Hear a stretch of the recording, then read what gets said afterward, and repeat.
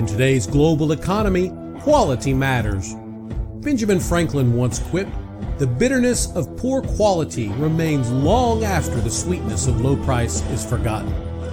Quality Matters is here to talk about all things quality. So whether you're looking to improve your business, getting ready for an audit, or dealing with failed inspections, tune in, check us out, then get back to doing work that matters.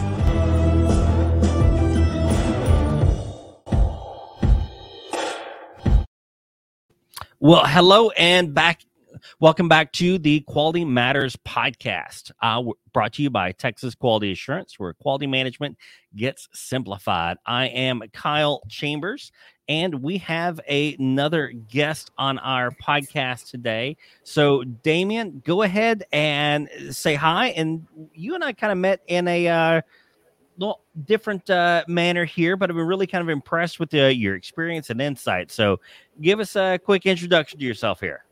All right. Hey, guys. I am Damien Gangu. Been doing quality management, quality-related in the field for approximately 12 years. Quality auditor, implementer, engineer. Worked in a lot of different industries: oil and gas, aerospace, automotive. And that's kind of what I found interesting. You've got quite the interesting background here and wide variety of experience. You know, I joke a lot of times that I've never met anyone that actually set out with the intent of being in quality, but you've kind of wound up there in a variety of circumstances. So yeah, that's right. In the beginning, after I finished school, one of the things I decided to do is go into a trade. So I pursued welding. I actually wanted to do inspection and advanced inspections. Pretty fascinated about the process and, what they do. But I figured in order for me to go in there, I need to understand a little bit more of what I'm inspecting, right? Go figure. Yeah, looked at some of the college classes and so forth in the early stages, and I figured it may not be the right approach. Wait, at least at that tell stage. Me colleges don't have tons of courses on welding and inspection and all the real world stuff that we have to do every day? Yeah, very minimal, right? Very Never heard minimal. Such a thing. Never heard that before. So I went into that field. Did welding for a while, I think 2 or 3 years, and cool. I got in doing more and more the regular inspections. Started doing advanced inspections. This was back in the day when digital radiography was just coming in onto the scene, I guess, and they didn't trust the digital radiography. They leaned more on the ultrasonic inspections. Yep. So we worked a lot with a lot of companies to try to proof up those, so that kept me busy for a while. And during my journey there, being able to go to these different facilities and plants and so forth is where I kind of saw that there was that big gap where, yes, we provide them the data, but what do they do with the data, right? Yeah. I started branching off. So many folks just want, all they want is just pass fail, and it's not always that clear cut. It's like, well, yeah, it failed, but we don't have to scrap everything. I mean, if we've got some repair specs and we got someone with a little bit of a level head, we can save a ton of cost here, save a ton of time. But, I have not the same, but somewhat similar background. Mine started in IT. That's what I went to school for management information systems. And so I wound up spending a few months where I was running our inspection bay at a previous company. And same thing, we were doing all of the ultrasonic inspection, the liquid penetrant. I didn't get in much in the radiography, but I've seen some really cool stuff that folks do there. But it was the same thing. We'd hand, the inspection report over. They're like, well, which ones are bad? I'm like, right. There's so much more here than that. Right.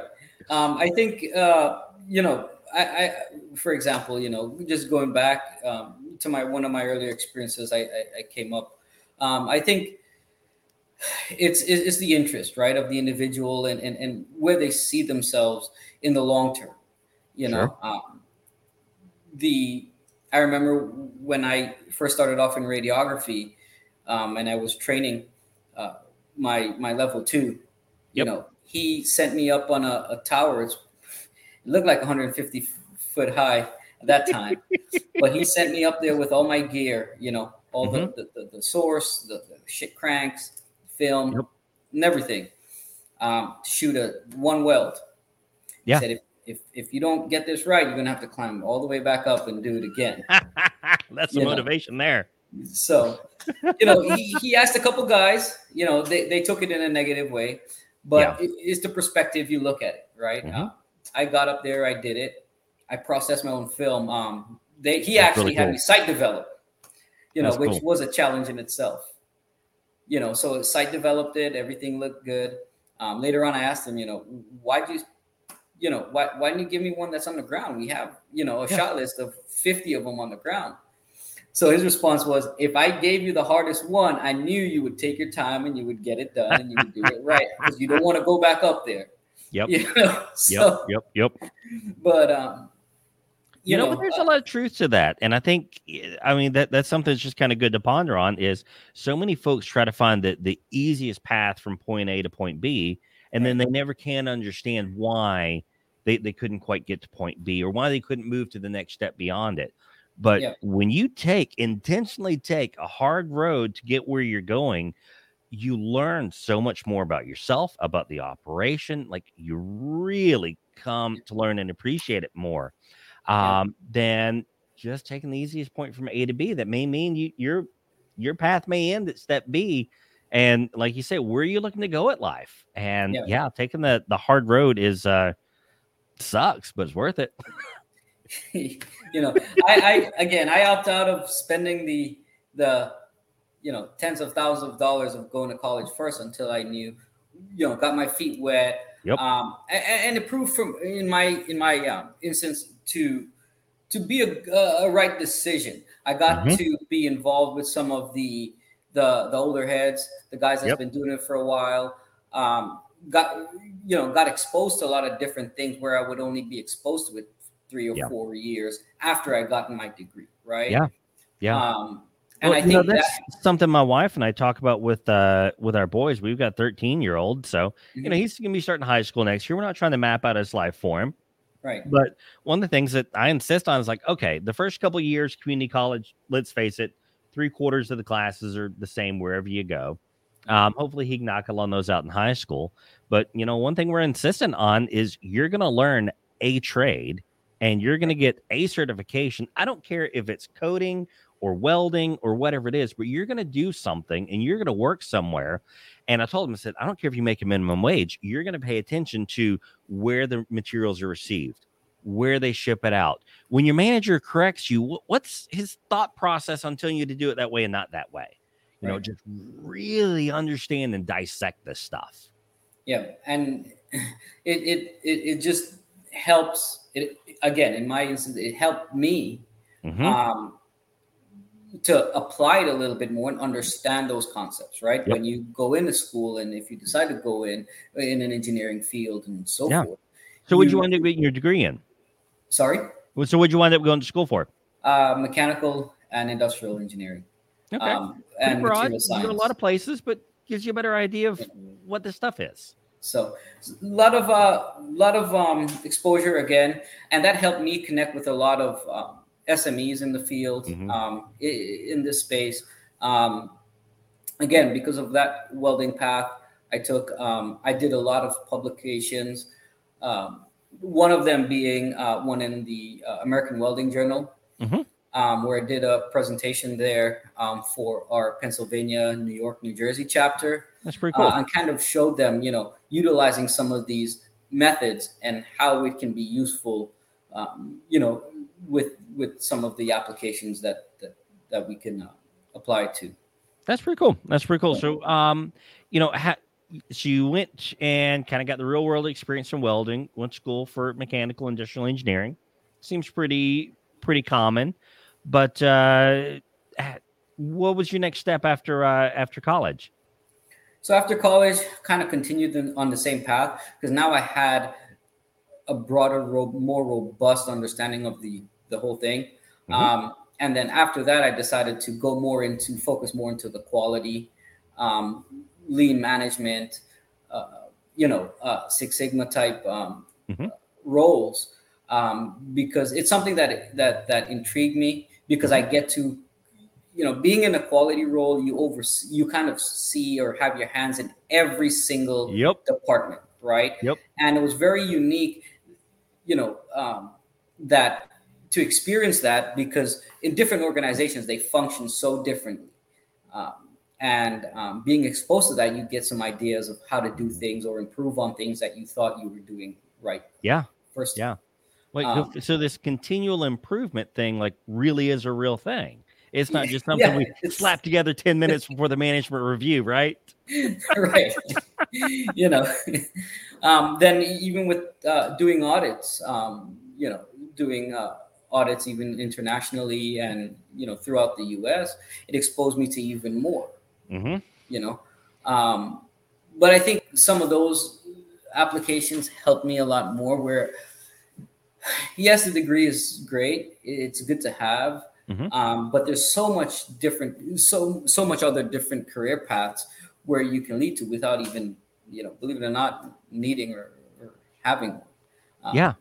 I spoke to someone just this morning, an educator, and one of the main problems that they're having right now is, yes, there's students that's enrolling in the programs, but before they even complete the programs, the oil and gas sectors, they're kind of pulling them in, without even completing their degrees.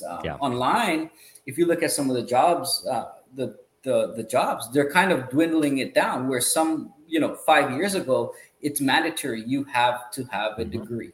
Now they'll take a degree and or experience with it, right? So long story short, it comes down to how competent are you to perform that task? I've heard that before. Right? It's funny how we've not quite gone 180, but we've gone pretty far around there. So we're pretty close to that. Hey, sign this training record, please. This training. When I was in, going in junior high and high school, like that's all you heard is if you don't have a degree, you can't get a job. And so I'm not devaluing what a college degree is or does. Right. I guess kind of sort of use mine. We've got a tech half of the company. We've got a service half the company. So the management information systems is helpful there. But I'll be honest with you, all the coding classes I took, I'd already done this stuff in high school. So I can't say that I learned a whole lot there. But the couple of management classes I had, one on like quantitative analysis, the macroeconomics, those were actually somewhat helpful.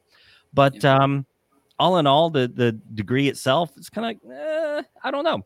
It's kind of like you said. It's okay. We can have a degree, which shows dedication to completing a task, which is unfortunately a lot of folks don't have that dedication. Or an equivalent experience in an area. And I guess if you can pair those two together with, like you say, the online class option, you really can set yourself ahead. Like even the ASME calculations and so forth. Yes, that's an example where, yes, your degree would help you because you're understanding how to do calculations and interpreting and deciphering formulas and so forth. When you're calculating lifetime expectancies, right. I've been around both realms. I've been around people that's been doing this for 30 years, and they can give you figures pretty close using a pen and a piece of paper, and then I've been where, Excel spreadsheet, plug the numbers in, get it right. So it's just a matter of the field. And there is, like I said, value in your college education. It's just when you need it, what field you're in. I agree. Where you're going in and what level you intend to go in. And I agree. And I think the path you took, I really like, and I would really kind of encourage anyone to try to do, I guess, in a kind of roundabout, pretty stupid way. I did something similar. My stupid way was keep taking college classes to stay enrolled so I didn't have to start paying back the loans that I stupidly took out. But I did the same thing. I went and got in the workforce. I learned how to actually do something. But it was 5 years after I took a job as a network administrator that I actually got my degree. Right. So, like I said, I had a very stupid, clunky path to get there, but the same idea. Go experience the real world, then decide what you want to do. But, you know, you get a little bit more, I guess, insight into this than I would. So what's the hindrance there? Why aren't folks willing to go work in a field and learn a trade and learn a skill and then go seek the college education? What's so much the push that we just have to ramrod it straight through and define the next 50 years of our life right away? I think it's influence. Just, we still have the voice in our ears, hey, college first. And if you can't make, do well in college, or if there's different trades that colleges don't offer those programs, then you fall back on something, right, like that. I think more and more the way that the world is shaping is that you have everything at your fingertips, right? And a lot of people are starting to use that to their advantage, right? And see the value, right? Because I've had plenty, friends that did the college, and then after college they decided, oh, I don't want to do this anymore, this looks interesting. Right. And they just had to either go back to school or take extra classes, and here you are in $60,000 debt. I know and then have to take out more loans. I know. So I went through mine, I would say kind of debt free, because that's one of the things I wanted to do. So smart man. I had the opportunity. I studied internationally, where they had programs that met curriculum and criteria and so forth, but it was cost effective for me, where I could be able to work, get the experience, and then be able to apply them real time, simultaneously. That helped me. Smart way to do it. Hey, anyone listening here who's got some kids in high school or early in college, this is the example. This is the way we need to do it. Let's go debt free. Let's work and learn at the same time. Way to go. I've been in several quality management roles as manager for various sizes companies, from 5 to, I would say, close to 400. Every organization has those obstacles. I've worked in organizations where, 50 people, managing 50 people, it actually was a lot harder than managing 10 people. Oh, yeah. Or a lot easier, sorry. Than I know what you mean. It is. Once you get to a certain scale, and this is the whole point of management systems, is when you get to a certain scale, people simply know what to do and how to interact. And the more people you can add to an organization, the more specialized you can get their tasks. We all hear the joke about, well, wearing so many hats in a small business. Well, okay. One hand, that means we've got, lower payroll costs and more people that can do things, and there's benefits there, but it's also that task switching is horrible. It's absolutely horrible, that level of task switching necessary. So, you talking about that 50 person group, that's really about the largest that really any individual manager can maintain. But there's a lot of efficiencies that can be built in. Now, once you exceed that level, a funny thing happens. Right. No one knows what anyone else is doing, and we're no longer treating people like people. Now, another good point to kind of put out there, this approach, right? It's another thing to consider too. It's the mentality of that individual, right? That individual needs to look at, for example, like you said, hey, there's 50 different hats or 10 different hats, right? Look at those scenarios as positives. where everyone looks at it as a negative. Okay, Yeah. I may not be getting paid as much, or I'm doing 3 times as much work, but see the value in the long run. Guess what? It's giving me an opportunity to learn about other different things, whereas I may not have this opportunity had I been in a different organization or situation, right? No, And then you amen to learn, you that. take that, and you continue to kind of build on that. You No, know, amen to that. whether it's courses online, whether it's college courses, you know, things to get you to the point where you want to be. You know, I don't think I've reached fully where I want to be yet. I've had some very strange projects, very interesting projects, you know, internationally, you know, here in the US, seen some, you know, stuff that a lot of people hasn't seen before, or didn't think twice about. You know, I like auditing. Auditing gives me that opportunity, like I said, It's to fun. understand and dig into to organizations, see how they do it. Yes, you can't consult, but you can see how they apply. So much. It blows my mind how many intricate little details change between the ways two organizations solve the exact same problem. I mean, it just blows my mind. And it's so cool how much creativity is at play here. When you talk about ISO 9001 or API or any of this other stuff, it doesn't spark to anyone's mind. We need a really creative person there. We need someone with an open mind. No, you think that these are regimented. You know, we need that dull technical writer with the glasses pushing up, and you know, that's what we need, right?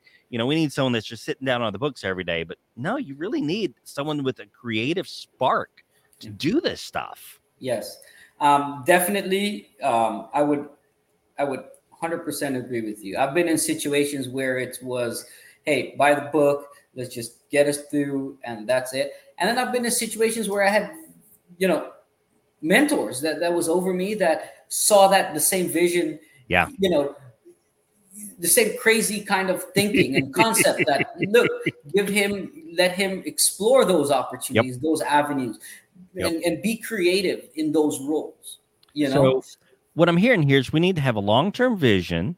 We need to understand that work and learning go hand in hand with each other. And there's a value in leaders and mentors that will guide people, but also let them run a little bit free. Funny. These seem like old ideas, but, you know, I guess they have to be renewed every once in a while. Right. You know, even some of my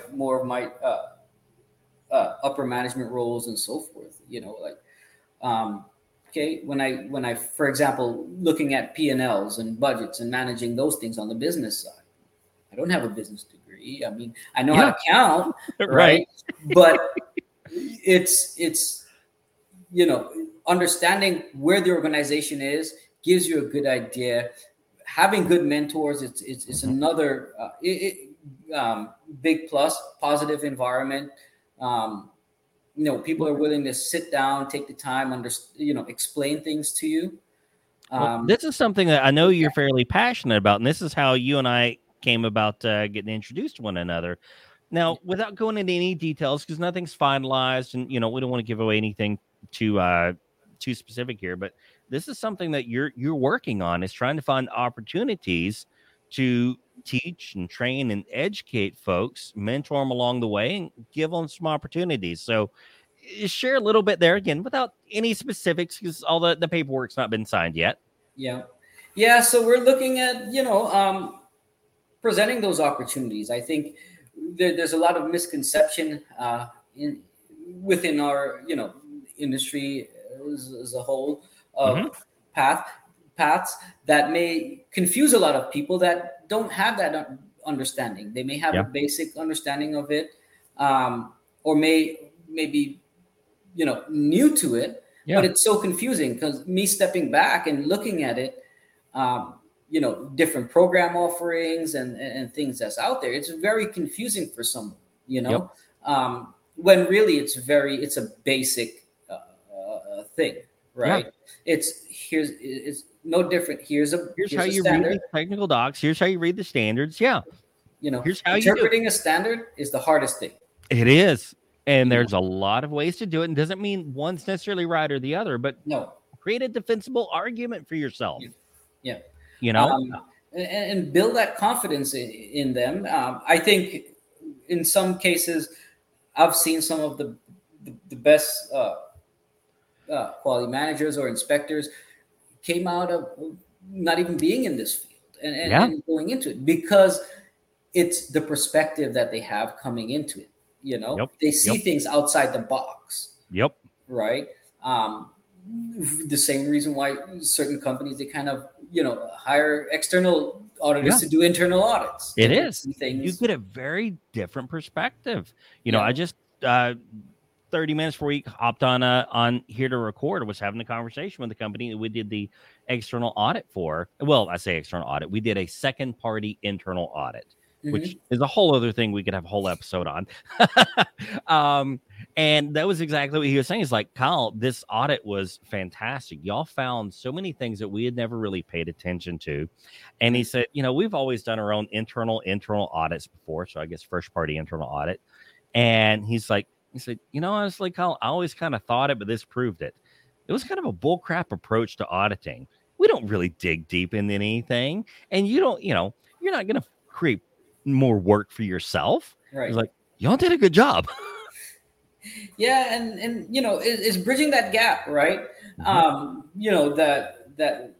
age, in the 20s to 30, 40 year plus olds that want to jump into something new or, professionals that's been in the industry for a little while that we can kind of bridge that gap between the technical application and the practical application to it. Yeah. And so, some of the things that I know you're working on, and, stop me if I'm sharing any too many details here, but, you're looking at helping to put together some courses for like community colleges where average folks can attend and go and not break the bank and do it debt free and do it the smart way and do it while they work. For some of these fundamental skills that folks need for management, for quality, for auditing. And it blows my mind that this isn't a thing already.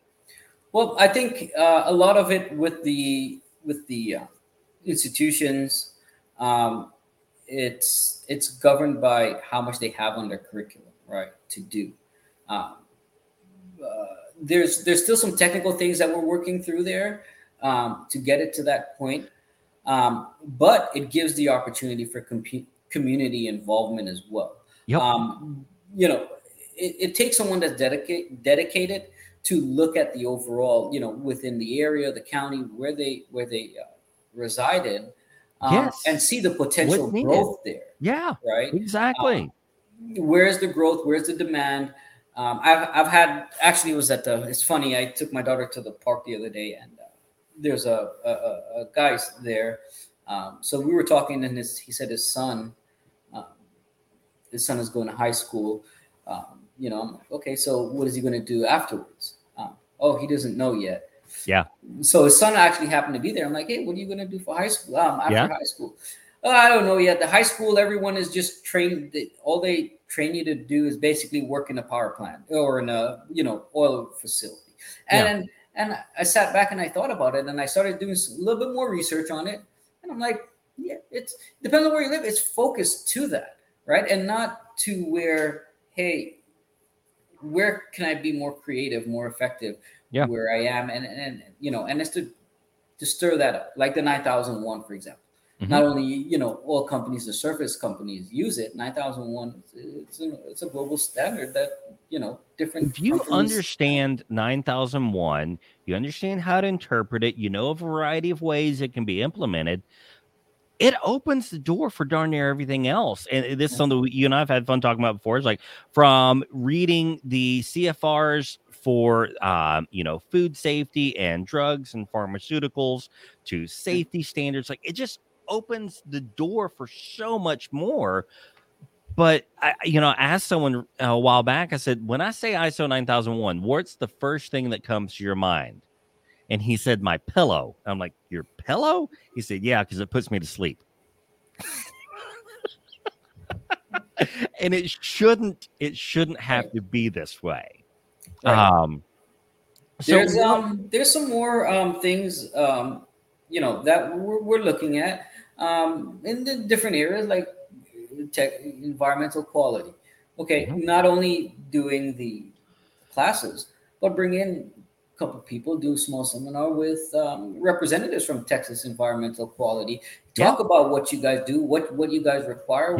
What are some of the things that you guys would want to see and expect from not only an individual but an organization.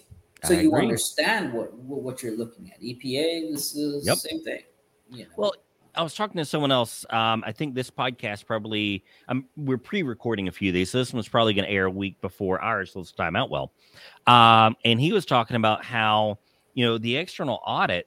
You got to recognize that even that external auditor who's there leaving findings and grilling you and trying to find every problem he can. They're really on your side. What they're doing is a good service to you. So don't see it so much as this battle that we've got to fight the findings with them.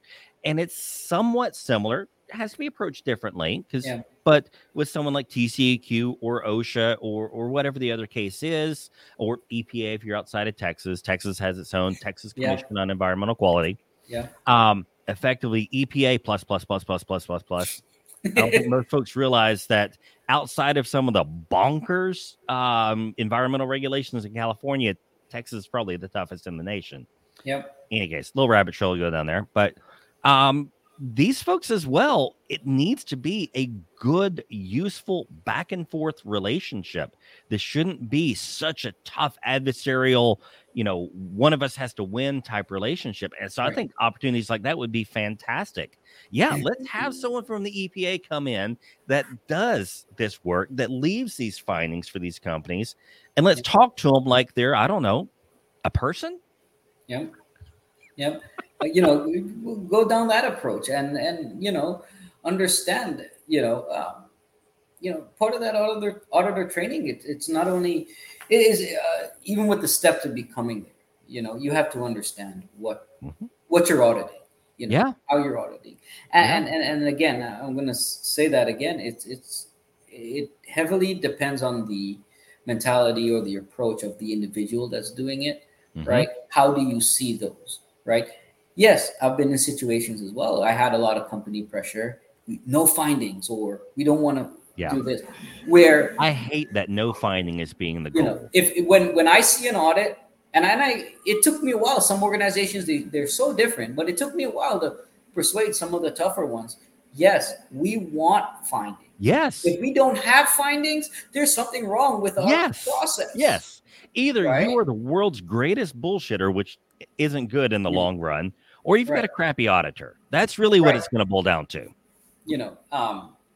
So one company, it just, as you said that, it distinctly reminded me, and now they've taken that approach, and by doing that and embracing it rather than deflecting it, right? They were able to look at things they weren't looking at before, streamline their process, maximize efficiency, and minimize defects. But these are things where you can do this in a practical way. Once you understand the basic concepts, for example, I know we were talking about auditing, but if you're getting into the non-destructive field and manufacturing, understand the fundamentals, the process, and the standards and how it's applying to that particular process. No, absolutely. When we engage in consultation projects, the first one of, I would say the first thing, it's not the absolute first task, but one of the first tasks in that first week is we send one of our team members out there just to shadow folks in the company. Our goal is to learn as much about the ins and outs from the floor as we possibly can. If we can get someone that is not the manager to shadow us around, even stinking better. Because the manager knows how it should be done, but that doesn't mean it's how it's getting done. I mean, there's some facilities I walk in sometimes, doing audits, and you get the kind of sense of, maybe you can almost smell it. Yeah, right. And then certain documents, right? You look at, hey, management review, for example. Okay, let's look at that. Let's look at how, that's looking. And that gives me a good sense of where the organization is. Yep. But speaking to the guys that's on the floor, directly on the floor, and, getting some of their advice or their responses kind of tell you a lot more. It does. Where those are. I mean, it does. I've had, auditors that tell me, hey, and I've seen it even through auditing is, some of your most common areas for non-conformance is calibration, training records. Yeah. Right. Which is always the low-hanging fruit. It's the low-hanging it is. But I like to kind of leave them with some value there, and being able to have that additional experience, helps me kind of do that and not consult with them, but make them understand why it's that way. Some of them have tried There's a difference in explaining why this clause matters versus telling them how to implement it. Right. There's a very clear line between the two. Yeah. But so I got one more idea I want to kind of post you and get your feedback on. So we already see how there's kind of a gap between college education, trade schools, but then actual some level of implementation in between, which is, I know, is something you're working real hard to help fill that gap. But another gap that I see, and this is coming from me, I am by nature an ardent introvert. Doing this stuff, doing the sales calls, talking to folks, it's totally a learned skill, not my nature. I'm a computer geek. That's me, right? Okay. So with that said, we see, you've got lots of very business-focused, technically focused skills. And then you've got these other coaches out here who are, the EQ type folks and interpersonal and understanding people's feelings. But it's like, that seems almost detached from the reality. It seems like there's another gap here as well. We did a series a while back on the fundamental principles on the quality management, right? And it blew folks' mind how so much of this is soft skills. Yes. What do you think about this soft skills gap in the management world we live and breathe in? Yeah, I think that's correct. Having some of that soft skills there, it's definitely there. I've seen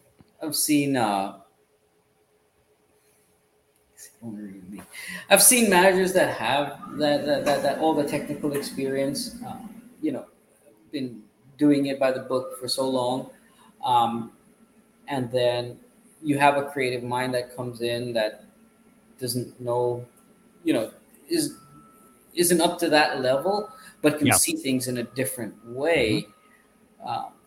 And how do you get the two to communicate to each other where they're not at odds with one another? Well, that's the thing. That's where managing, understanding different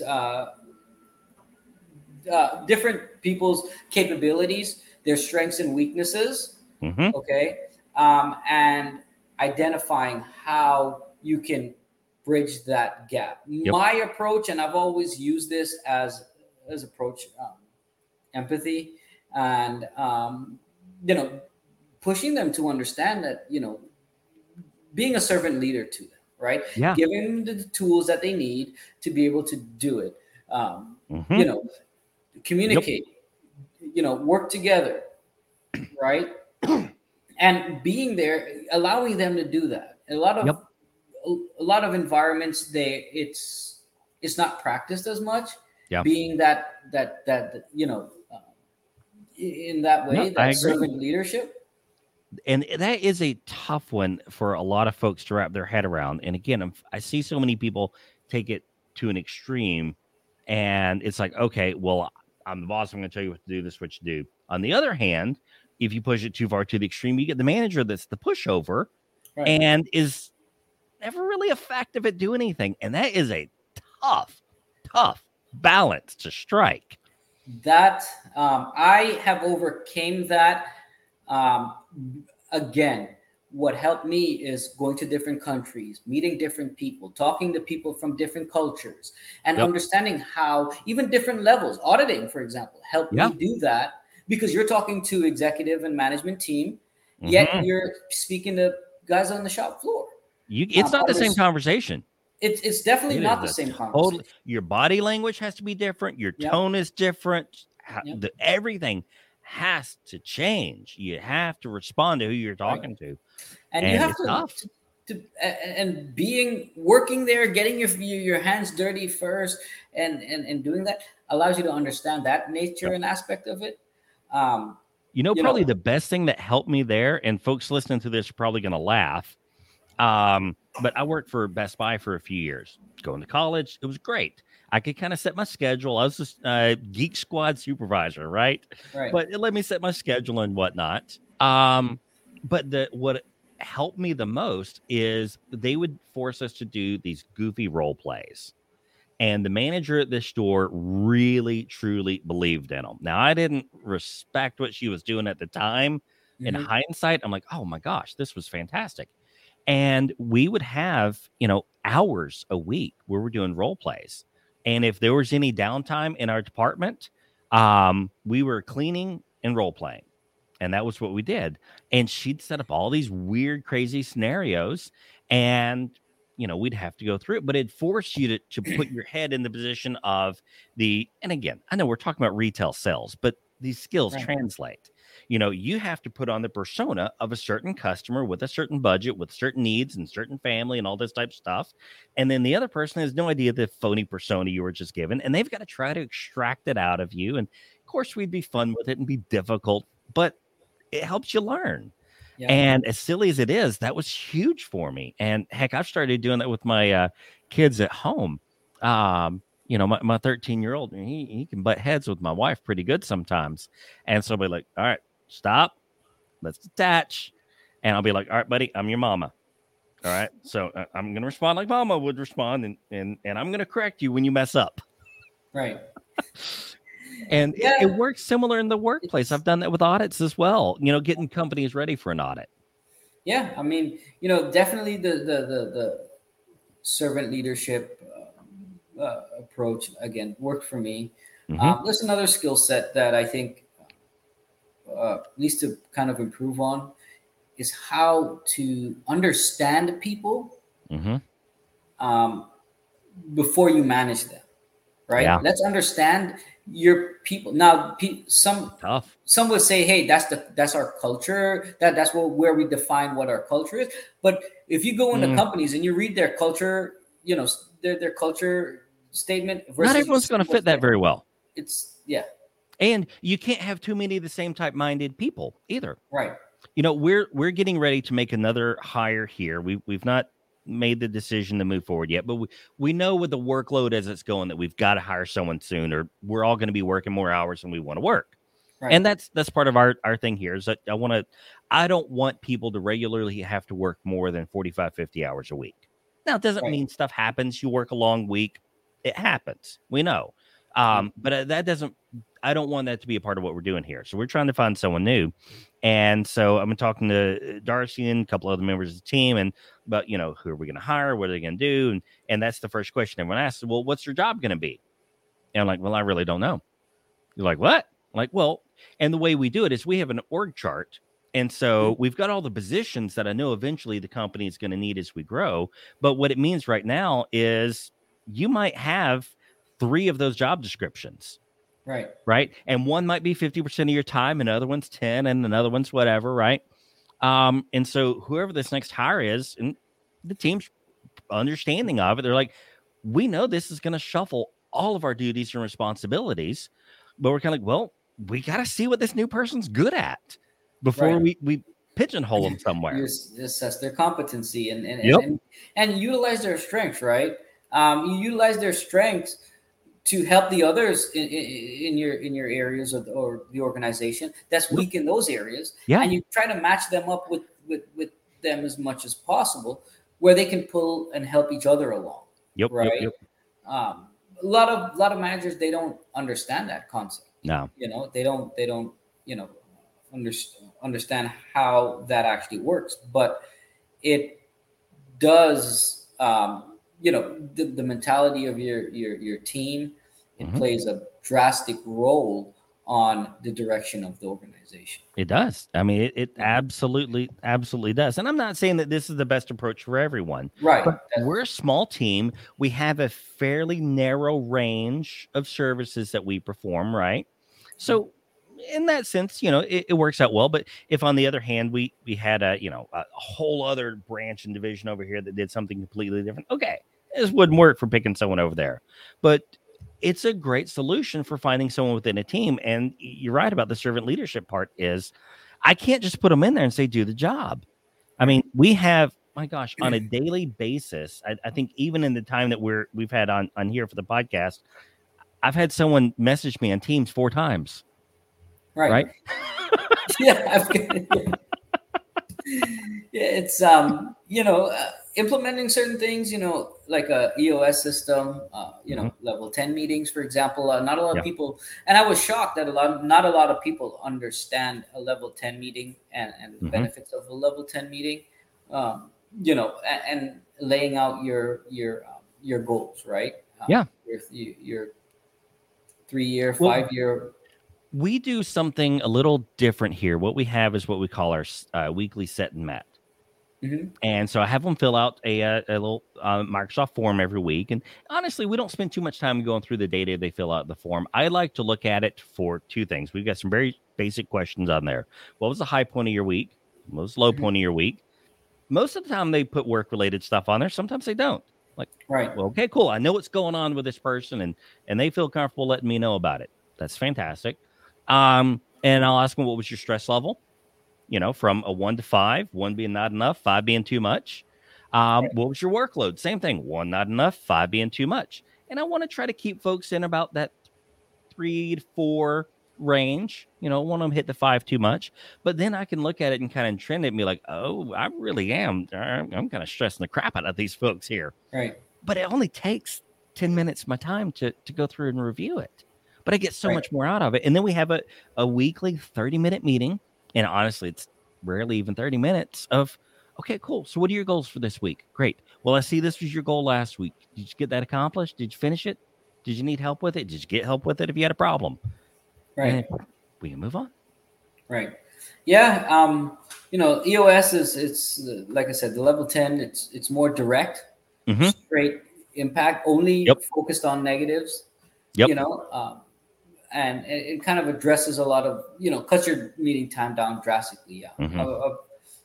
Another example, I've been at an organization and their meetings was 2 hours long, twice a week. Oh my gosh. There was literally guys falling asleep there. Yeah. Where we cut that down to, I think, 15 or 20 minutes, and we actually got more accomplished. Yeah. Any more than that, and you're going to start getting into the weeds on details that aren't pertinent for the purpose of that meeting. Right. So... No, we could probably go on for another couple hours here, and I'm probably gonna have you back on talk about some of these topics. But for time's sake, we've probably got to end it here. So, any final thoughts or ideas you want to leave folks with about from education, quality management, which they're all linked, by the way? I think it's always keep an open mind. A different perspective on things. Where everyone, the crowd may seem to shy away from doing more, embrace it, because it only helps you later on understand the whole process. Amen. And also, look at your alternatives. Look at your alternatives before jumping in and doing a college program, unless you're definitely sure this is what you want to do. Step back and get your feet wet. Taking a year or 2 of your life to work a job with an open and keen eye could save you $100,000 and 10 years of wasted time. Yep. It's worth it. Definitely. It's worth it. And hopefully you can keep making some progress and we can share some actual details with folks, not these goofy teasers we're doing right now. Right. But I'm really excited about the stuff you're working on because I think it's going to be fantastic for filling these gaps between the technical skills, the soft skills, and real world application.